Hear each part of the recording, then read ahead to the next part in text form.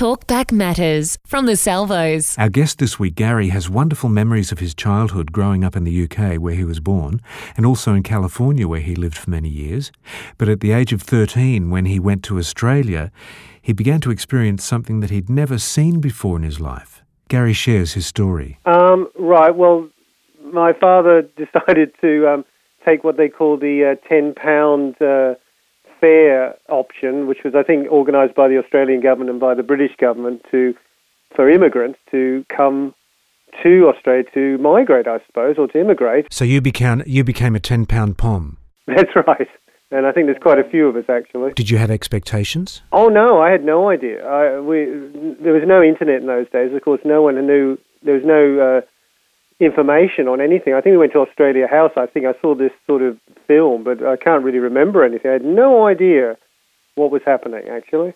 So when you landed in Australia, what was it like? How did the people receive you? How did it go at the school? I found it quite strange, actually. It was not what I imagined. It was quite a shock. Everything was different. I mean, trees were different. Money was different. I noticed that the money particularly was different. And everything was bright. The light was so bright. Yeah, it was quite amazing. And what was it like at school? School was quite, I didn't really have the problems till I went down to Melbourne. But in Sydney, it was just different. I mean, there was teachers who used to sit on desks in shorts, and we used to have assembly outside, which was most unusual. I had a few friends, though. I still managed to do something. But generally, it was quite different because I had my little bicycle and my little satchel. I don't think that was accepted too well, so because I didn't know. It's just stuff I brought across on the ship, so yeah. I had no idea what was going on. So you said there was a turning point at the school where things just went really bad. Yeah, when I went down to Melbourne, I was at a school, and it was deemed the worst school in Victoria at the time, and it was quite horrific. They didn't accept me at all, and I was picked on basically for my mannerisms and my accent, basically. And what sort of things did they do, the kids? Well, I was harassed. I was followed. I had my shirts covered in blood because they used to attack me with darts and rulers and all sorts of metal rulers, that is. And I just became terrorized, basically. I didn't know what was. I was only little. I was only 4'10", so I didn't really know what was going on. I just couldn't understand it because when I was in England, they accepted me, even though I was American. They accepted me quite readily. I was known as the American kid, but there was just total disjuncture with this particular situation. It just didn't mesh at all, and I was, followed, and I just had to escape to home, which was opposite, actually. Thank goodness. I think it was more of an emotional, psychological attack, really. Making fun of me in the class and saying all sorts of copying, what I did, and it was just traumatic, basically, and I didn't know what to do. I was just becoming ill, actually. Did you have an English or an American accent? Oh no, English accent at this point because I'd lost the American accent between 8 and 12. Yeah, definitely a strong English accent. So how long did it go on for? About 4 years. 4 years of that bullying. 3 to 4 years. Yeah. That's terrible.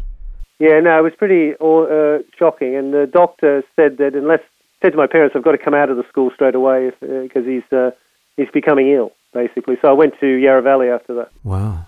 Which was an independent school, which was okay. It was better, but still this isolation was still there. That's why I went to the art room. I decided to, sort of go to the art room, and that's where art became important for me because it is something that I clung on to. And was that kind of like your escape?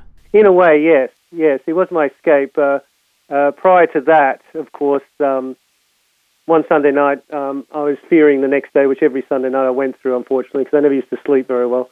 I cried out in the middle of the night for someone to help me. It was just terrible. It was a terrifying moment, and it was at that point that my friend, who happened to go to the church, the Baptist church in Mooroolbar, he decided to approach me and said, you have to go to Sunday school.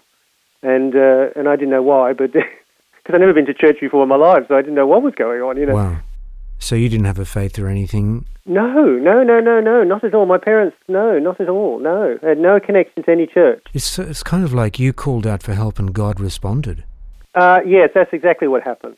Yes, it's exactly, I've looked back at it now, and that's exactly the actual thing that actually happened. I was at my lowest point you could possibly be at, and being only 13, 14, I was 14, I think, at the time, and being in that stage, I just didn't know what to do, basically, because I had no fallback on anything. So just share for a little bit, just briefly, what it was like then going to Sunday school and with this new friend who was a Christian.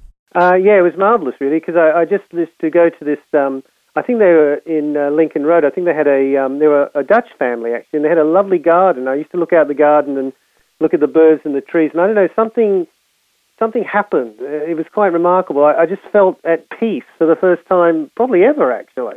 And I just knew that from that point it would be okay. I never knew it was going to be cured, but I knew that I'd be all right. Wow. Because something had happened. Something incredible had happened that night. And during that next, obviously the following Sunday, which I went to the Sunday school for the following Sunday. So things changed from that point. And I didn't know really at the time how significant that would be, obviously being only 14. Yeah. But I knew that something had moved and shielded me.